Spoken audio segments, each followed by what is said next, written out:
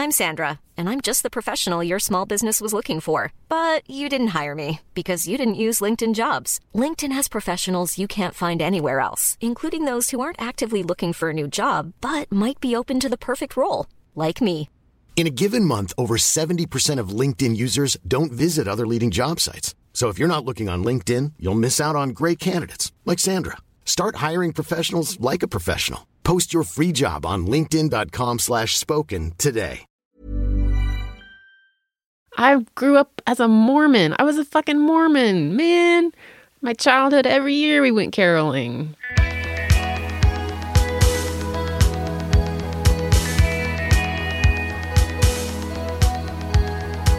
Welcome to Manic Rambling Spiral.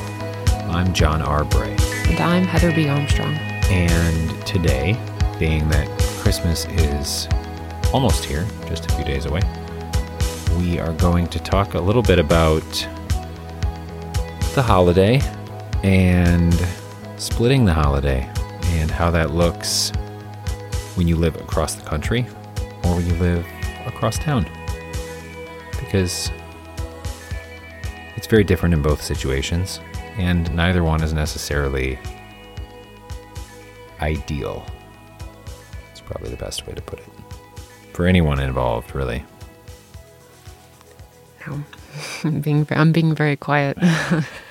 Yes. Well, like I said, very different. Yours is, at least this year, it wasn't last year, but this year it's much more solo, correct? Yeah, they'll be in New York for Christmas. They were in New York for Christmas in 2014, and that was, I don't like to even think about that time at all.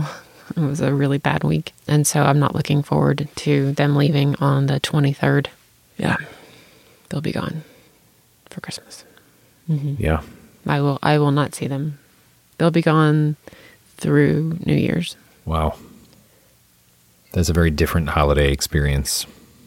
I mean, I was alone for Thanksgiving, but Christmas is a totally different situation, I think.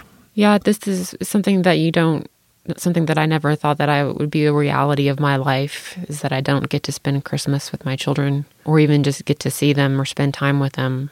You know, people heading into divorce.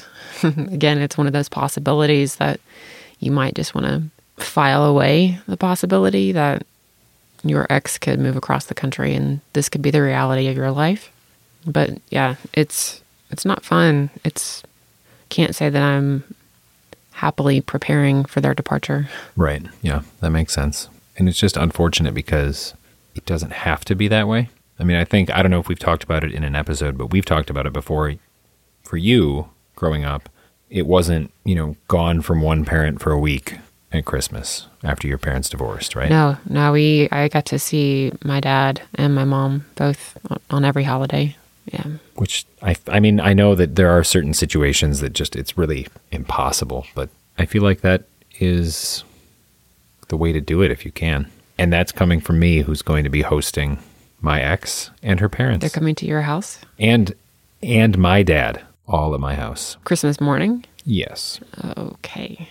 Well, my dad will be staying with me from, the 24th through sometime after Christmas.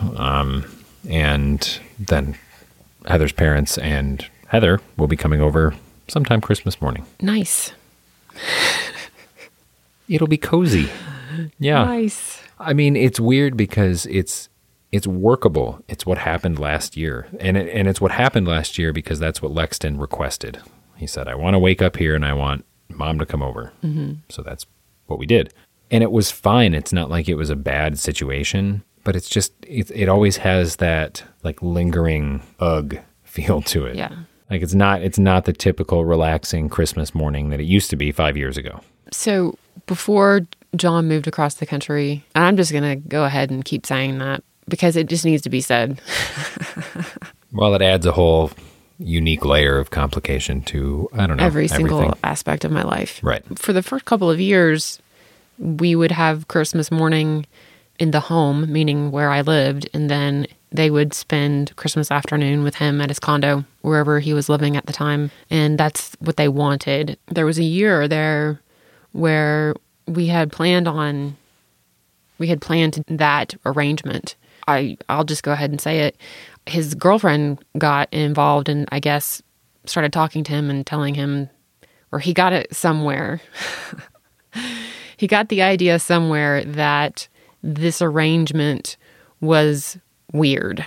To split the day? To split the day. It was weird. Huh. And that it was not okay for the kids. It's confusing for the kids, and that we needed to set stricter boundaries about it. It didn't make any sense to me because, and then he basically said that the arrangement that my parents had with them being so civil with each other and my dad living down the street and stopping by whenever he wanted and everybody being pretty happy with everything, that was the reason that I'm so fucked up. Because they were civil? Yeah, because... That's why. That explains... There's a book, I'm not exactly which divorce book it is, but there's a theory about how children hold out hope for the parents to get back together.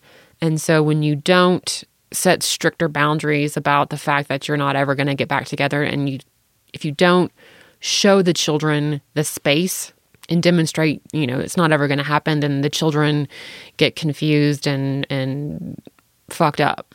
And so I guess he thinks that I held out hope for my parents to get back together, and that's why I am such a fucked up individual, which is not at all like my brother and I would testify in front of a federal court that my parents stopped fighting when they got divorced and everyone was so much happier. And we love our step-parents and are so happy for our parents that they're happy. I don't know, though. I mean, that's a pretty simple explanation. You spent all that money on therapy, and you could have just asked John that whole time. I mean, I get the idea behind that. Mm-hmm. Like, I understand kind of that theory, but I think it doesn't have to be that way. I think there can be a lot of civility and a pretty big gray area without having that be an issue. I mean, like you said, you were all able to see that they were happier, that things were better with them not together. Mm-hmm. And that was a good thing.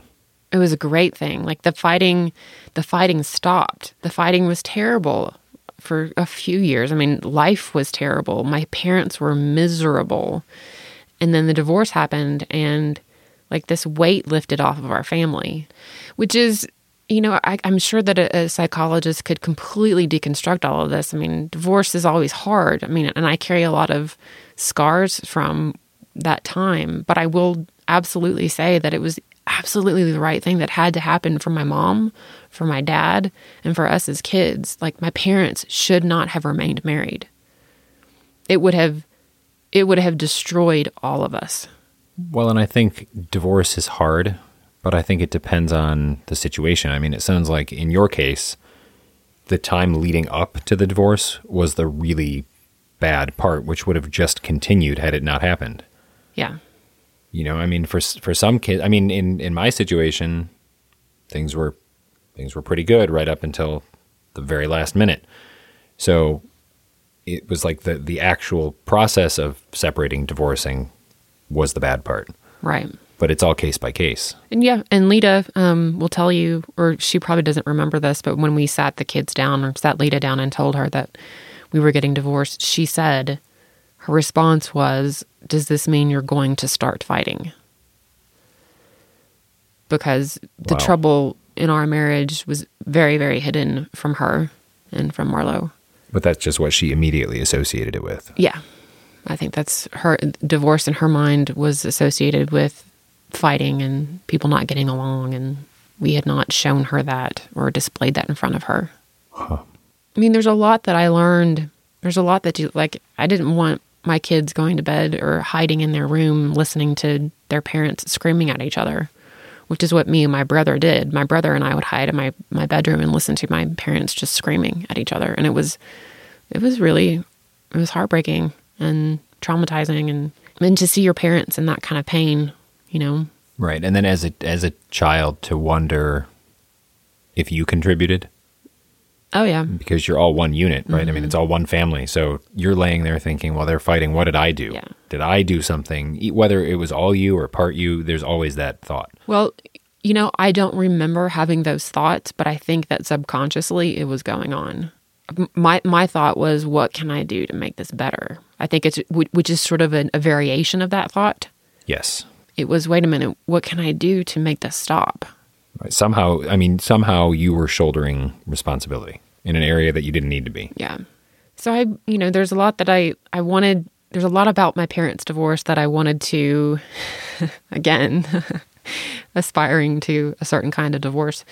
There was a lot about my parents' divorce that I learned from of what not to do and what to do. So I went into the separation with an idea in mind, and then all hell broke loose when I found out that he was dating someone across the country, because I knew that he would move. I knew he'd move. We kind of spun off onto a good tangent, but you were saying that you had this split day situation, and then another voice was given some room in the discussion, and then it was no longer okay.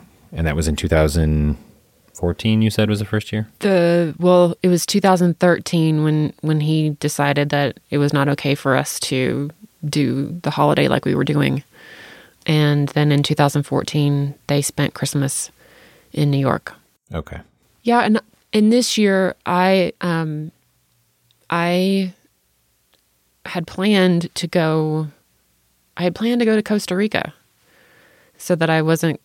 A friend of mine had booked a room down there, and so that I could come along. The room was already paid for, and so I booked a ticket to Costa Rica. And then, my anxiety right now is kind of through the roof, and I had to travel to Orlando for a board meeting last week, and I was on the plane coming home, and it was a 5-hour flight, and I was going crazy. I could barely stand to sit there. Like, it was just, I call it the heebie-jeebies.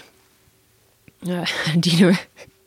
Just restless in your seat? I wanted to scratch my skin off. Like, I wanted to get off that plane so badly. And so the idea of sitting on, and I don't know, I need to go to Costa Rica when I'm in a better place. I should not be going there now. I don't need to be getting on a plane right now. So I canceled that. So I'll be at home for Christmas by myself. Like, actually home alone? Yeah, my mom wants me to come and spend it at her house, which I will probably do. I just have to figure out what I'm going to do with my dog. But yeah. Yeah. It's such a weird... And I'm only saying this because I have only experienced it once, and only for 5 days at Thanksgiving. So, you've been through more of these long periods than I have. But it's kind of this weird place to be, because there was part of me that thought I need to be anywhere but home, because it's weird to be home by myself on Thanksgiving. I should be with family, with people, something. And then another part, like an equal part, thought, well, no, I should be home, and I should enjoy what this is and experience it and feel it, and it should be okay. And there's no right answer. I feel like there would be difficulty in either situation. Like, staying home alone on Christmas, looking at it sounds really sad, but it might not be all sad. It might, in some ways, be worse to be around a lot of people. Yeah. It would be worse for me right now where I am. It would be really bad for me to be in a foreign country. That I could see, yes. Yeah. Where I don't speak the language. Yeah, that's probably not a good place. But how was Thanksgiving for you, though? It was kind of a weird day. I mean, by halfway through the day, I guess, right around the time that probably most people, or at least most of the people in my life and family, were eating, 2-3 o'clock, I had somehow gotten myself to this mindset that it was just Thursday. I mean, I worked, I don't know, 6 hours on Thanksgiving. Yeah. And I'm pretty sure I ate a frozen pizza for dinner. And that was it. I mean, it was, and then even I treated Friday like it was a regular Friday, and I woke up and worked, and that was that. So it was helpful to get in that space at the time, but it was really weird leading up to it, like a week or 2 weeks out, realizing that for the first time in my entire life, I would be alone on Thanksgiving. And in part, it was my choice. There were places, I could have traveled into Wisconsin to be with family. It's not that I didn't have any options. I did kind of pick that. But I felt like because Lexton wasn't going to be with me, it would already be weird. So I kind of just wanted to go all in and make it as strange as possible as a way of kind of adjusting to it, I guess. Kind of like a trial by fire. Yes. Yeah. But it was weird. It was really weird to think about it. And I think Christmas is even more weird because it's even quieter in the outside world. On Thanksgiving, I feel like there's still things happening. Mm-hmm. But Christmas is less so. Yes. Yeah, But I don't know. Between being alone or hosting your ex and her parents, it's kind of a toss-up. Yeah, I'm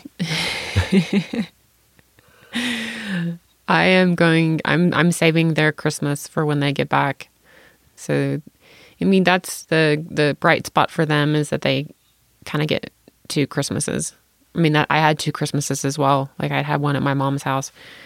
Even though my dad would come and be with us on Christmas morning, we'd get to go to his house later that day and have Christmas there as well. So we had 2 Christmases.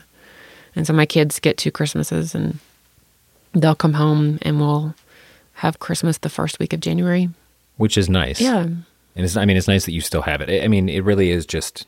considering what's going on in the world, I can't complain about the fact that my kids are traveling across the country and I'll be alone on Christmas. People are dying and are being driven out of their homes and are being slaughtered, really. What's going on in Syria is the worst humanitarian crisis of our lifetime right now. And I can't, me sitting here complaining about being alone on a holiday is really fucking rich. And not to minimize what's going on in Syria at all, because it is horrendous. But it's also, like we've talked about before, it's what's in your own personal sphere that affects you the most. It's hard to have them gone for that long over a holiday. Regardless of what else is happening in the world, it doesn't change that that's difficult. Yeah, and there are days where I am my head is so down and trying to get my work done, and then homework, and then piano practice, and then going to piano practice, and then getting home, and then getting them baths, and then I sit down at like 9:45, and that's like the first time that I've had to open Facebook or to open Twitter or to open anything, and I see what's gone on in the world.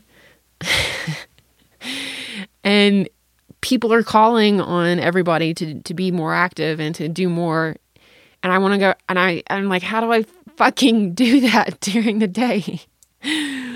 Right. I'm like, oh God, I got to figure out how I carve out the time to play a more activist role in these things. But I get to the end of the day at 9:45 and I'm like, oh shit, what just happened today? I didn't even know, because I'm going minute by minute. Right. Like you're always 24 hours behind. Yeah. With anything outside of your own house, essentially. And that has to stop. It has to stop. I have to figure out a way to make it stop. Well, there has to be a balance. Yeah. Which is easier said than done. How do your girls deal with being gone? Not just over Christmas, but for a week of their Christmas break. Do they look forward to being in New York for that? What is their take on it? I think Marlo's really excited just because it's still kind of like a Christmas treat. A Christmas tree to her is still really, really exciting, Not that Christmas trees aren't exciting, but... But it's unique at that age. Yeah. It really is. And so Lita's okay about it. I think Lita had the travel to Lita is a little taxing, and being away from her stuff she's like, it's but she's excited to see her dad, and they spend a lot of time there, so they're excited about it. Which has to make it at least a little bit easier. Yeah. Right. For you, if they were dreading it or wishing they could stay, that would make it really difficult. Yeah. I was talking with somebody yesterday about Christmas decorations, and she was like, "Did you get yours up?" And I said, "I did, barely."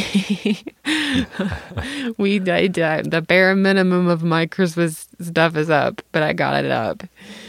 I remember like Christmas time as a kid for me was just, it was all about the ritual of putting up the Christmas tree and all of that stuff. And my kids were kind of into putting ornaments on, and then they lost interest about 5 minutes in and were like, this is work. And I'm like, no shit, this is work. Christmas is work as a parent, man. That's almost all Christmas is. Like up until the very moment of Christmas morning, it's work. Yeah. And you don't realize that at all as a kid, so it's kind of a hard reality to hit.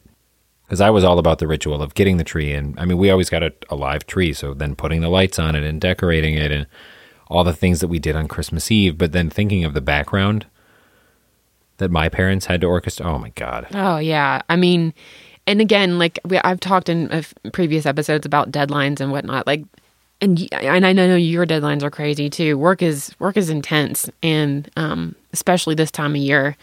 And I think it was during the Thanksgiving holiday, there was one morning that I had to work about 7 or 8 hours like you did. It was like the day after Thanksgiving.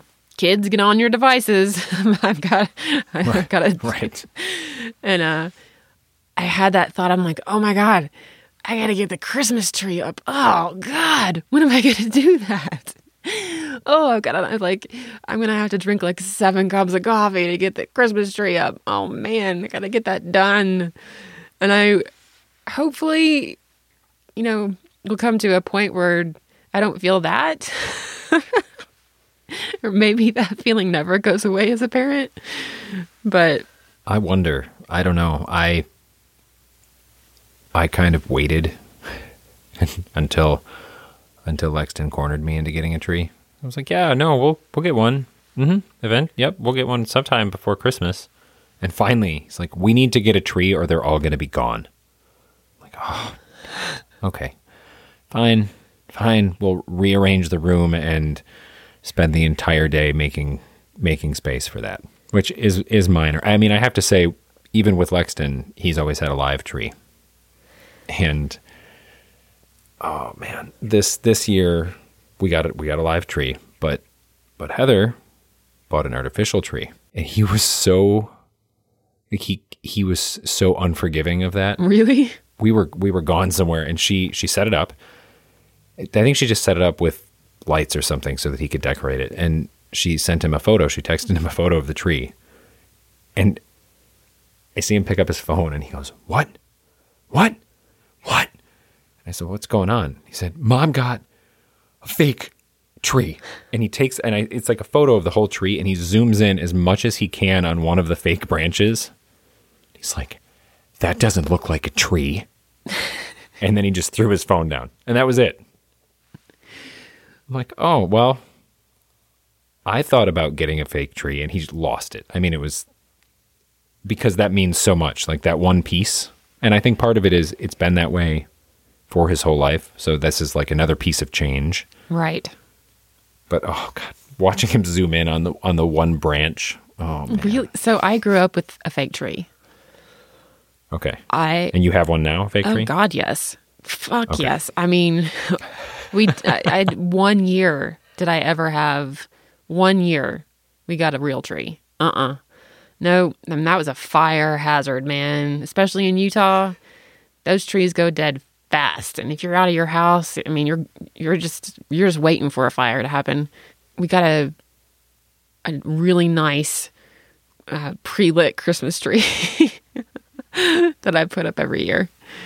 Oh yeah, I love real trees, but there's a lot of appeal to an artificial tree for me. Mm-hmm. You don't have to go out and get it if they're pre-lit. Oh my God, I hate putting lights on trees so much. Right. Putting lights on trees? Nope. Yep. Not doing that. Some people really get into it, and I really admire that. Some people are like really into the Christmas spirit, and they love to break out the Christmas music and put on Christmas socks, and I kind of want to hire them to come over and spread the cheer. I mean, I will admit to having a pair of Christmas socks, but they're just red and white stripes. Yeah, well, that's as Christmassy as I get. Part of this too is that as a kid, stuff at school starts to wind down a couple of weeks before Christmas, you know? Oh, yeah. Whereas, I don't know, as an adult, it seems to get more intense. Yeah, well, because you look at it and you lose, from Thanksgiving to Christmas, you lose 2 days the week of Thanksgiving. You lose 2 or 3 days in December. Mm-hmm. And that's hard. And you lose those because they're filled with other things that aren't work, but the deadlines don't shift. Yeah. It's all the same. I enter in every holiday season thinking I'm going to be extra festive this year and it's going to be great. And then it's the 23rd or the 24th. I'm like, oh, fuck. Well, there's always next year. Every single year. Okay, so this year, when I had that initial freak out, like, oh God, I got to get the Christmas tree up, this is what I said to myself, and I'm pretty proud. I said, you know what? You're going to get the Christmas tree up. And if that's all you can do, that's enough. And that's it. Like, forgive yourself for not putting extra candles out or an extra Santa Claus out or what, a Santa Claus doll or whatever. If you can just get the tree up, then good. That's enough. And forgive yourself because you did that. Because I'm running on empty. I am running on empty right now. And so I'm sure some people will probably even suggest this to me, is like I should take the time that my kids are away to recharge my batteries, which is what I plan. I plan to do that. I plan to take a couple of days off of work, like not weekend days. I'm going to take at least 2 complete days off of work, not try to get 15,000 steps on my Fitbit. Like I'm gonna need to take a break. I need to take a break. Yeah. That's good. A foreign country is one way to unwind, but I think probably not the right way this time around. But even just a 4-day weekend close, yeah, would be awesome. It'd be awesome. Or even if you got the 15,000 steps, but it was leisurely, rather than nervous pacing. It's not nervous pacing. I get up and I walk around the room just to stretch my legs and because you do realize, like, you're sitting at your desk and you realize you haven't gotten up in 4 hours. And when you stand up and you feel all the blood rush, you're like, this is not healthy. We were not meant to sit this way. I've had those days. And then you look and you've got like less than 2,000 steps in. Yeah. The entire day. Mm-hmm. Yeah. Oh, yeah. I get that. I'm going to try to take some days off. And by off, I mean not working, but still parenting. Because with the exception of, I don't know, Christmas weekend-ish. Because basically, so for me, which is good. I'm glad that we're able to separate things the way that we do and split days, and it's nice in some ways. But on Christmas Eve, Heather will take Lexton to her aunt's house, and she does like a big Christmas thing, something we went to every year. And something I'm invited to this year and will not be attending. But she will take him there, and then I will pick him up from there on Christmas Eve night because he wants to sleep at my house. That's what he wants to do, and he wants to wake up here for Christmas. So then she'll come over Christmas and then probably take him Christmas night, because I think that's what she did last year, which is kind of a lot of back and forth in 2 or 3 days, but it's a reasonable way to split the time.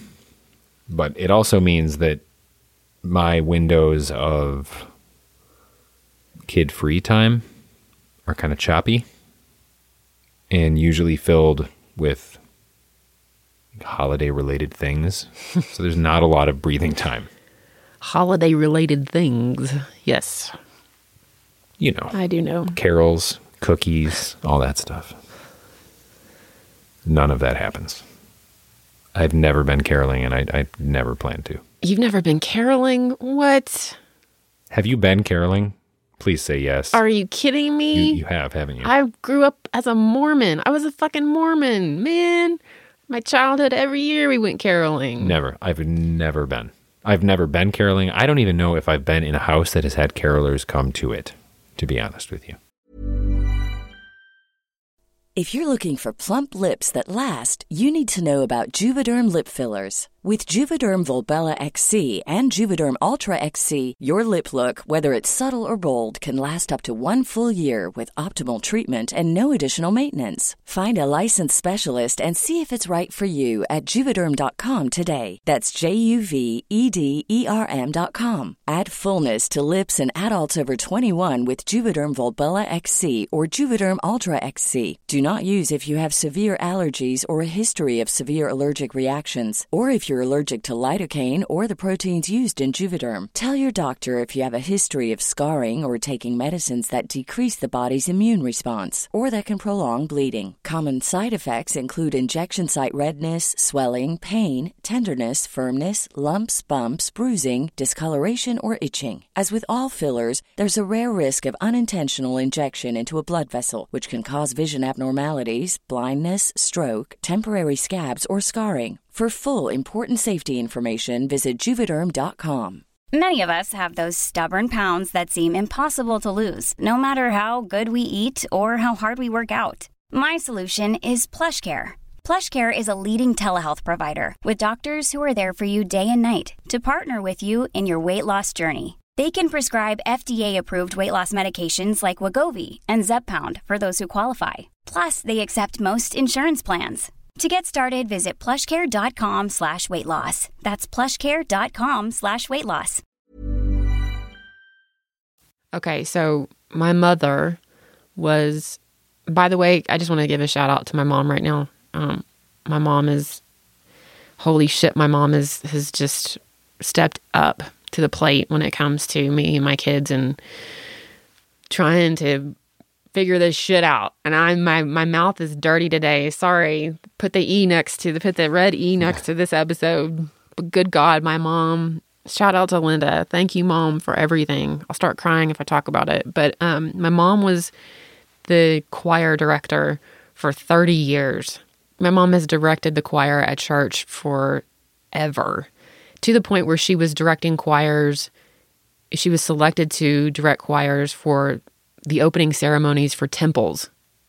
Like when the temple opened where she lives in Draper, Utah, she led the choir that sang before the prophet spoke, that type of thing. So my mom always put together, when I was a kid and growing up all the way through until I graduated and left, she put together a Christmas program with the choir every year. And it's one of my greatest memories of growing up. And I'm kind of sad that my kids don't have it. And I bet nobody does what she did. My mom, man, it was so good. It was whatever Sunday before Christmas, it was a whole program with like 15 different songs, and then she would have soloists sing songs, and then it ended with this duet between the choir itself and the congregation. So the choir would sing this one song that accompanied Silent Night. So the congregation would sing Silent Night while the choir sang this other accompaniment over it. Wow. That's pretty intense. Like I have chills. I have chills right now thinking about it. Like every year she would end it with that piece. And I was like, the church is so true. I love God.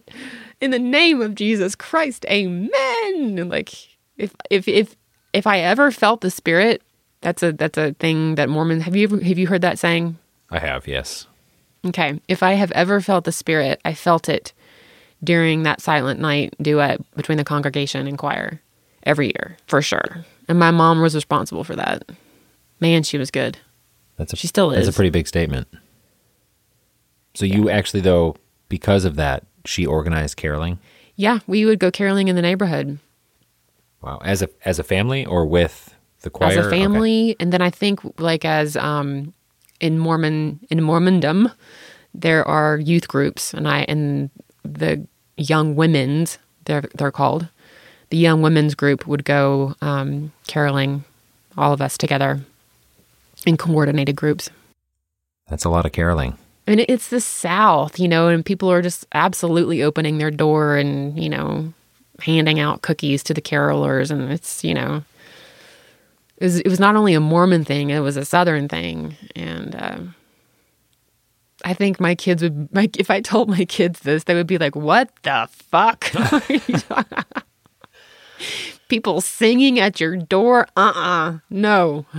Well, you're probably right. I mean, I think the cultural element, whether it's South or not, plays just as big a role as the actual carolers. I mean, you have to have an audience that wants that wants people to be singing in front of their house. It's like, Earl, come here, Earl. The Mormons have come. Come here, Earl. They're going to come sing Little Drummer Boy. Does no one carol, though, in Salt Lake? No, not in my neighborhood. No. You could start that. Not my neighborhood. You should start that this year. Come on, there's still time. Listen, I got my Christmas tree up. I'm done.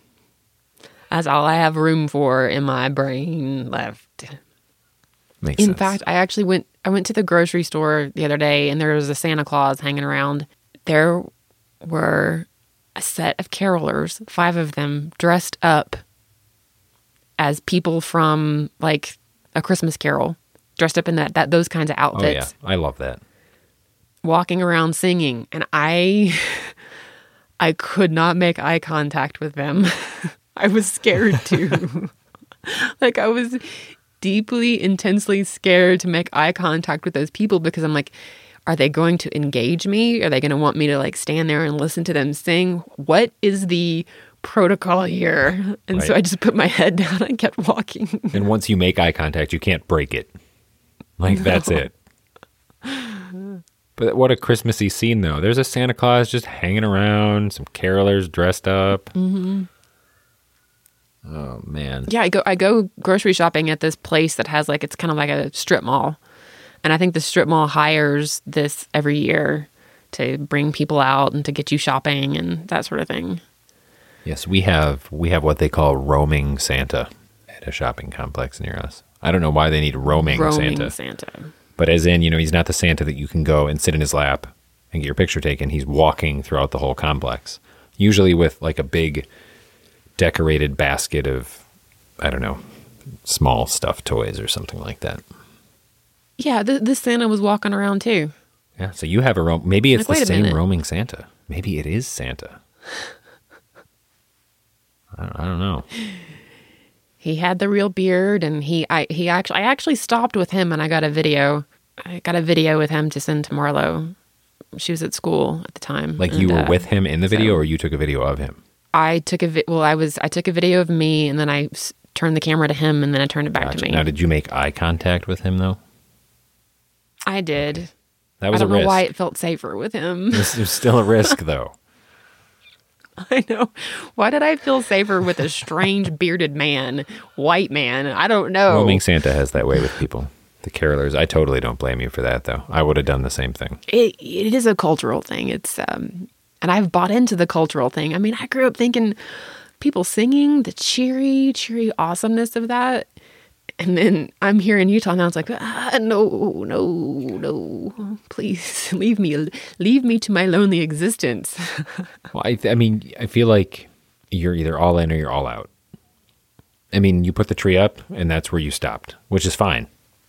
But you can't kind of like toe the line. You have to make a decision. Do I make eye contact with the carolers or not? And you made that call. I did make that call. I'm glad I made that call, because I was in no condition to make small talk with a person with a bonnet on their head.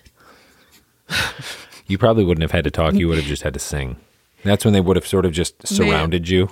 Oh, I'm just like, I've got hives thinking about this right now. Wow, I've got hives.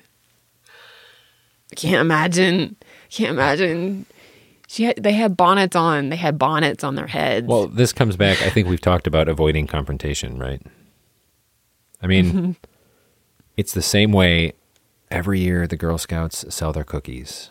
I always buy some. I always do.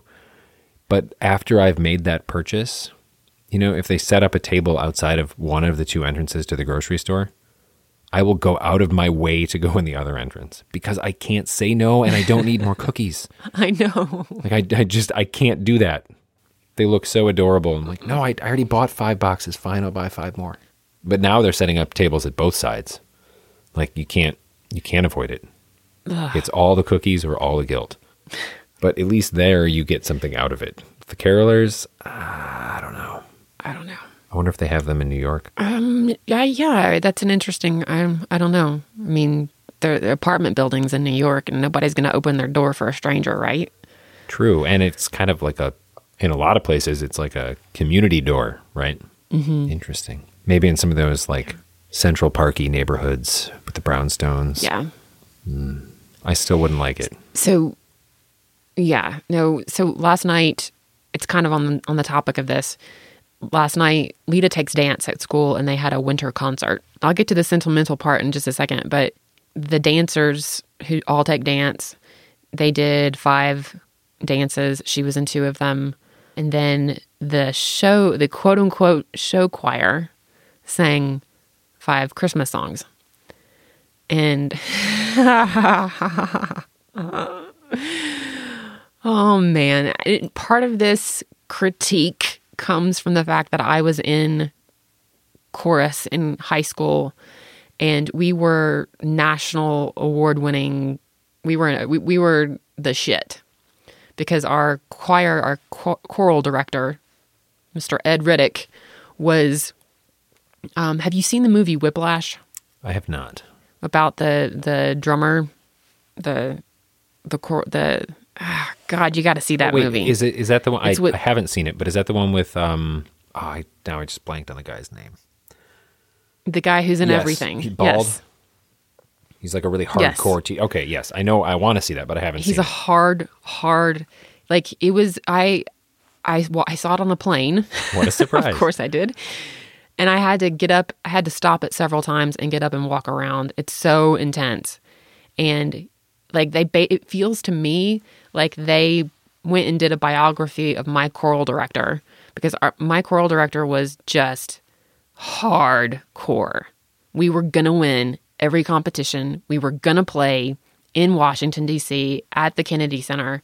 We were gonna do. We were always going to be perfect.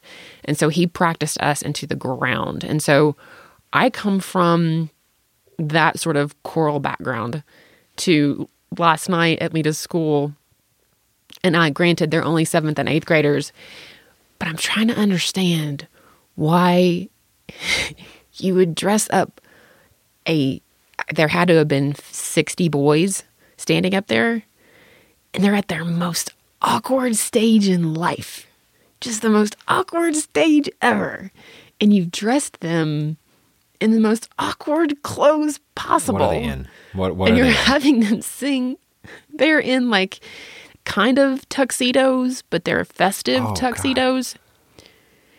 And the closing number is a song about Santa and reindeer paws.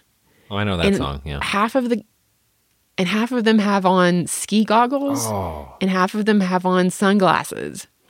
And like it was like the carolers, in the sense that I was like, please, I just want to leave this auditorium because I can't handle the awkwardness. Oh my God, the awkwardness is gonna my brain is gonna explode. Well, I mean, the one nice thing is that it's such an awkward age for boys that they're probably not entirely aware that it's awkward. They will be in a few years, and they'll look back in horror. But at the time, yes. It was so awkward. Like, I had to put the program over my face because I was like, I can't even look up. And all of a sudden, I hear this giggle, and I look up, and there's this woman who's probably in her 80s sitting in the row in front of me, and she's just laughing. Just, like, not even hiding it? Oh, man. Not even hiding it. She's just laughing. And I just almost lost my shit. But, yeah. And then...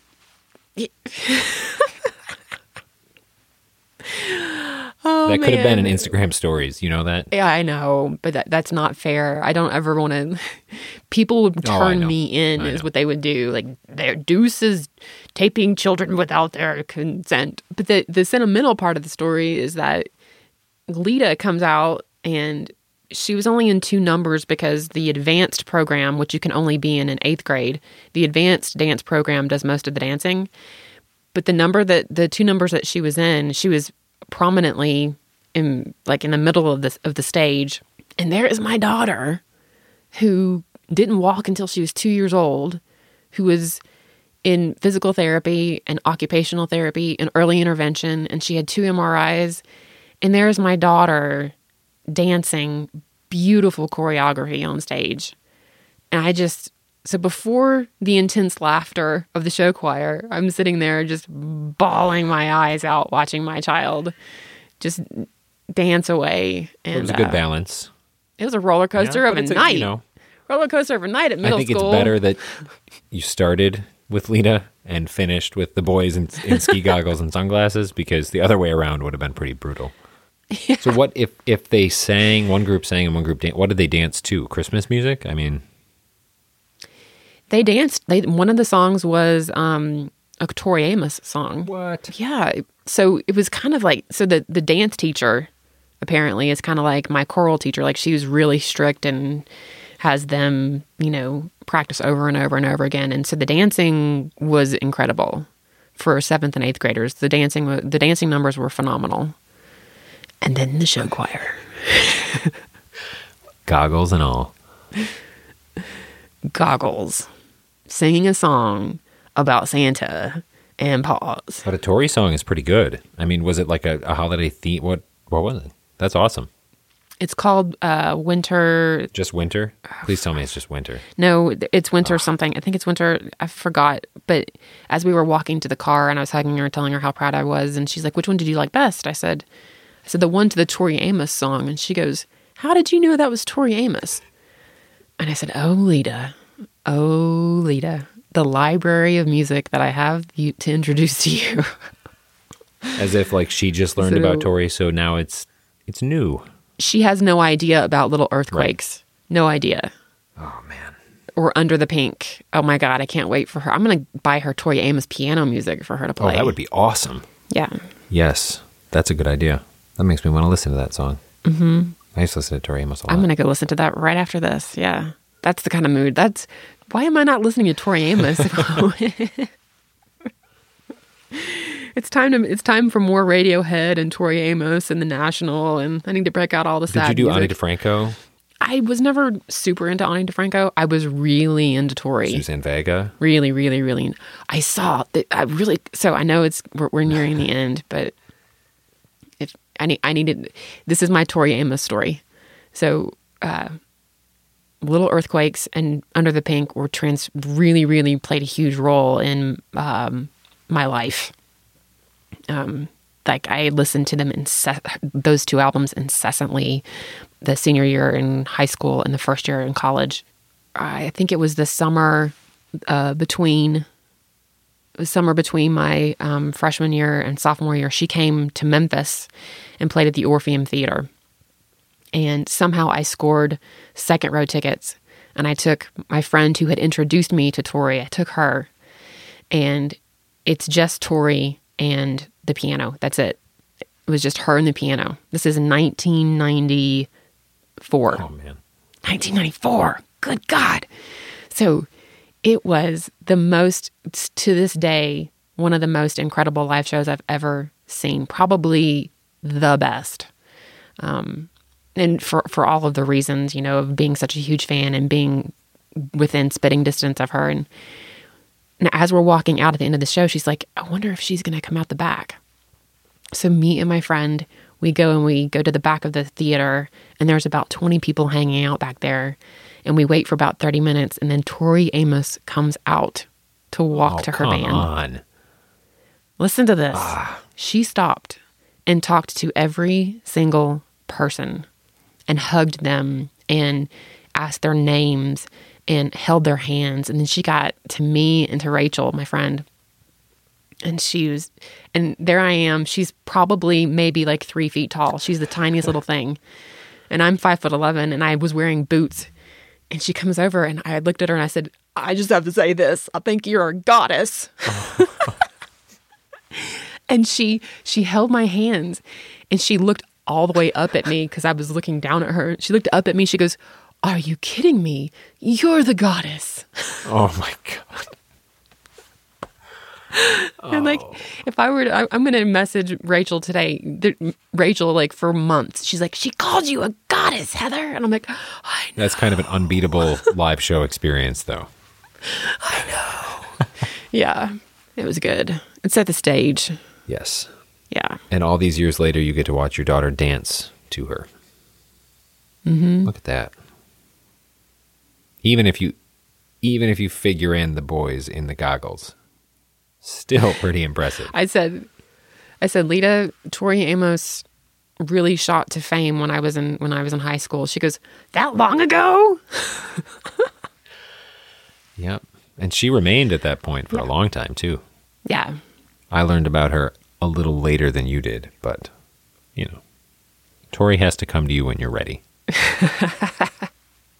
You got to be ready for Cornflake Girl when you're ready. Right. That's right. Oh, man. Yeah, I mean, maybe get some of that music out of the way now, and then when you're alone, maybe turn that around a little bit, because I don't think you need Tori and the National and Radiohead alone on Christmas. That's probably a bad situation.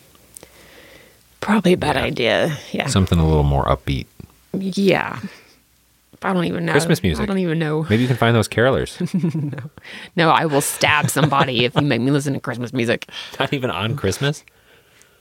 No. Oh, wow. I'll listen to rock artists covering Christmas music. And I'll listen to Charlie Brown, which is kind of suicidal music if you think about it. The Charlie Brown theme song, Christmas music. It really is just sad. I don't know why. It's just like, ugh, this makes me so sad. Do you ever listen to any of those remixes of like Bing Crosby? Like not remastered, but like the those remixes. Are good. Yeah, those are kind of a nice change of pace. Like the electronic remixes are good. Yeah. Yeah, those are good. As long as it's not, what is that song? Santa Baby. Oh, God, I hate that song. Oh, yeah. That and Feliz Navidad. Those are the two that I can't do. Really can't. Feliz Navidad. I cannot tolerate it. I don't know why. Yeah, no.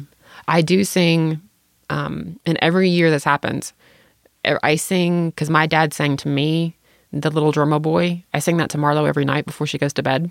And still, even today, even at 7 years old, I still sing it to her. And every year, when she hears that music during Christmas, she's like, "Wait a minute. Wait a minute. My mom is singing me a Christmas music at night? What is she doing?" Like a new discovery every time. Yeah. Wait a minute. This is a Christmas song? That means you're festive like year round, whether you want to be or not. Yeah. See? It's there. Celebrating the spirit. Exactly. Mm-hmm. Well, this will definitely be a strange year for you. Not entirely, because this is not the first time, but it'll be different. It'll be different. I'm going to wrap myself up in my family that's here, who are here, and really take advantage of the fact and celebrate the fact that I have family, I have my home, there is happiness in my life, and I have a job, and I have electricity, and I have water, and really, really, really just hold on to those and have the best Christmas that I possibly can, knowing that my children are safe and loved and are warm. Yes. Yep. And if... See, Heather Armstrong, dudes can be positive. See? It's possible. This is proof right here. You heard it here. Right here. I've had a really bad fucking week, and I just ended my podcast on a high note. Yay. It's a Christmas miracle all over again. Look at that. There's been 3 of them already. But I would definitely like to hear, how other people divide their time. Or if there's other people that are maybe completely destroying their children by remaining civil. I know. I mean, I'd love to hear about that. I can't wait to write that letter to my parents.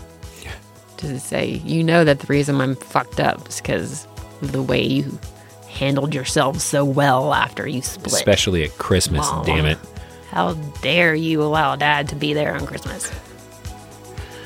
Sorry. Sorry. So you can email us those stories or thoughts or crippling holiday realities to stories at manicramblings.com. Or you can find us on Twitter, Facebook, and Instagram at Manic Ramblings. And if you want to take a moment and rate us on iTunes, again, that'd be great. I'm not ever going to read it because I won't go read the reviews. I learned my lesson. But that would be great. Yeah. And then until next time, Feliz Navidad. Feliz Navidad. Feliz Navidad. Felicidad. God damn you.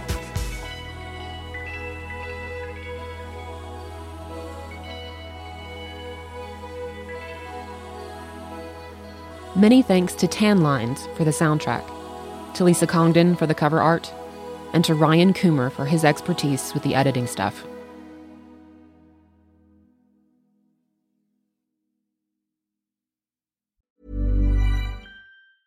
Hey folks, I'm Mark Maron from the WTF Podcast, and this episode is brought to you by Kleenex Ultra Soft Tissues, your ally to help tackle your allergy symptoms this season. I love the change of seasons, but nobody loves pollen and all those other things floating in the air that make you sneeze during this nice weather. Kleenex Ultra Soft Tissues are hypoallergenic and allergist approved, so fight back against watery eyes and runny noses without worrying about irritating your skin. For this allergy season, grab Kleenex and face allergies head on.